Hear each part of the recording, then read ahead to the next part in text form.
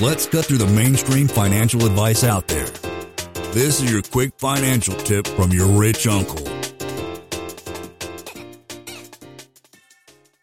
When I first started getting into financial independence, the first things you find are index funds. And so I just haven't really looked at it since. And in my opinion, it's not a significant dollar amount in terms of if the market dropped 50%, I'd lose 10 grand or 15 grand.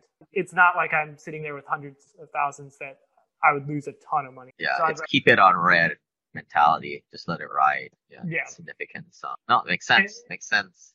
And also engineers are all logical. And with my mindset too, I'm not going to ever run my bank zero, like really low to invest in a deal. And so I'm always going to keep some cash available. And this is being a little bit more aggressive and the cash is a little bit more conservative. Yeah. And on all this stuff for you, like I'm getting really nitpicky because you're not working with too much, but this is the foundation for when you get over $500,000, then you won't really care about all this stuff. If you were to tweak this, maybe think about taking the Roth out because you've already paid your contributions into it and just taking it out cash to invest it.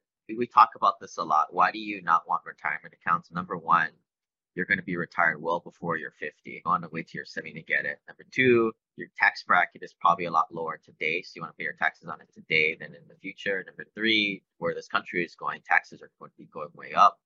But what a lot of people don't realize is number four, when you invest in a retirement account, you don't get the passive losses from your investments. So that is, you need the passive losses, especially from the syndications, to get on the simple passive cash flow gravy train, which is all about lowering your W-2 active income and paying little to no taxes. And you don't get that opportunity to do that.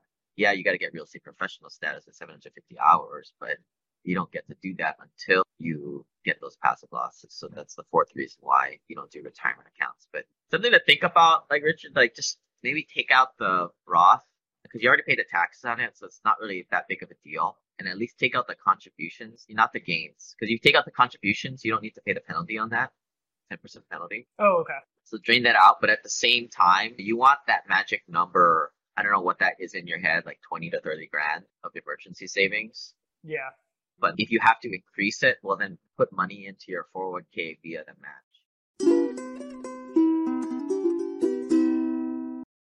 Lane is not a lawyer, CPA, but the dude did quit his engineering job and now owns thousands of rental properties. Learn more about the secrets of the wealthy. Join our community at thewealthelevator.com/club. And if you're looking for a longer form podcast, also subscribe to the Wealth Elevator podcast.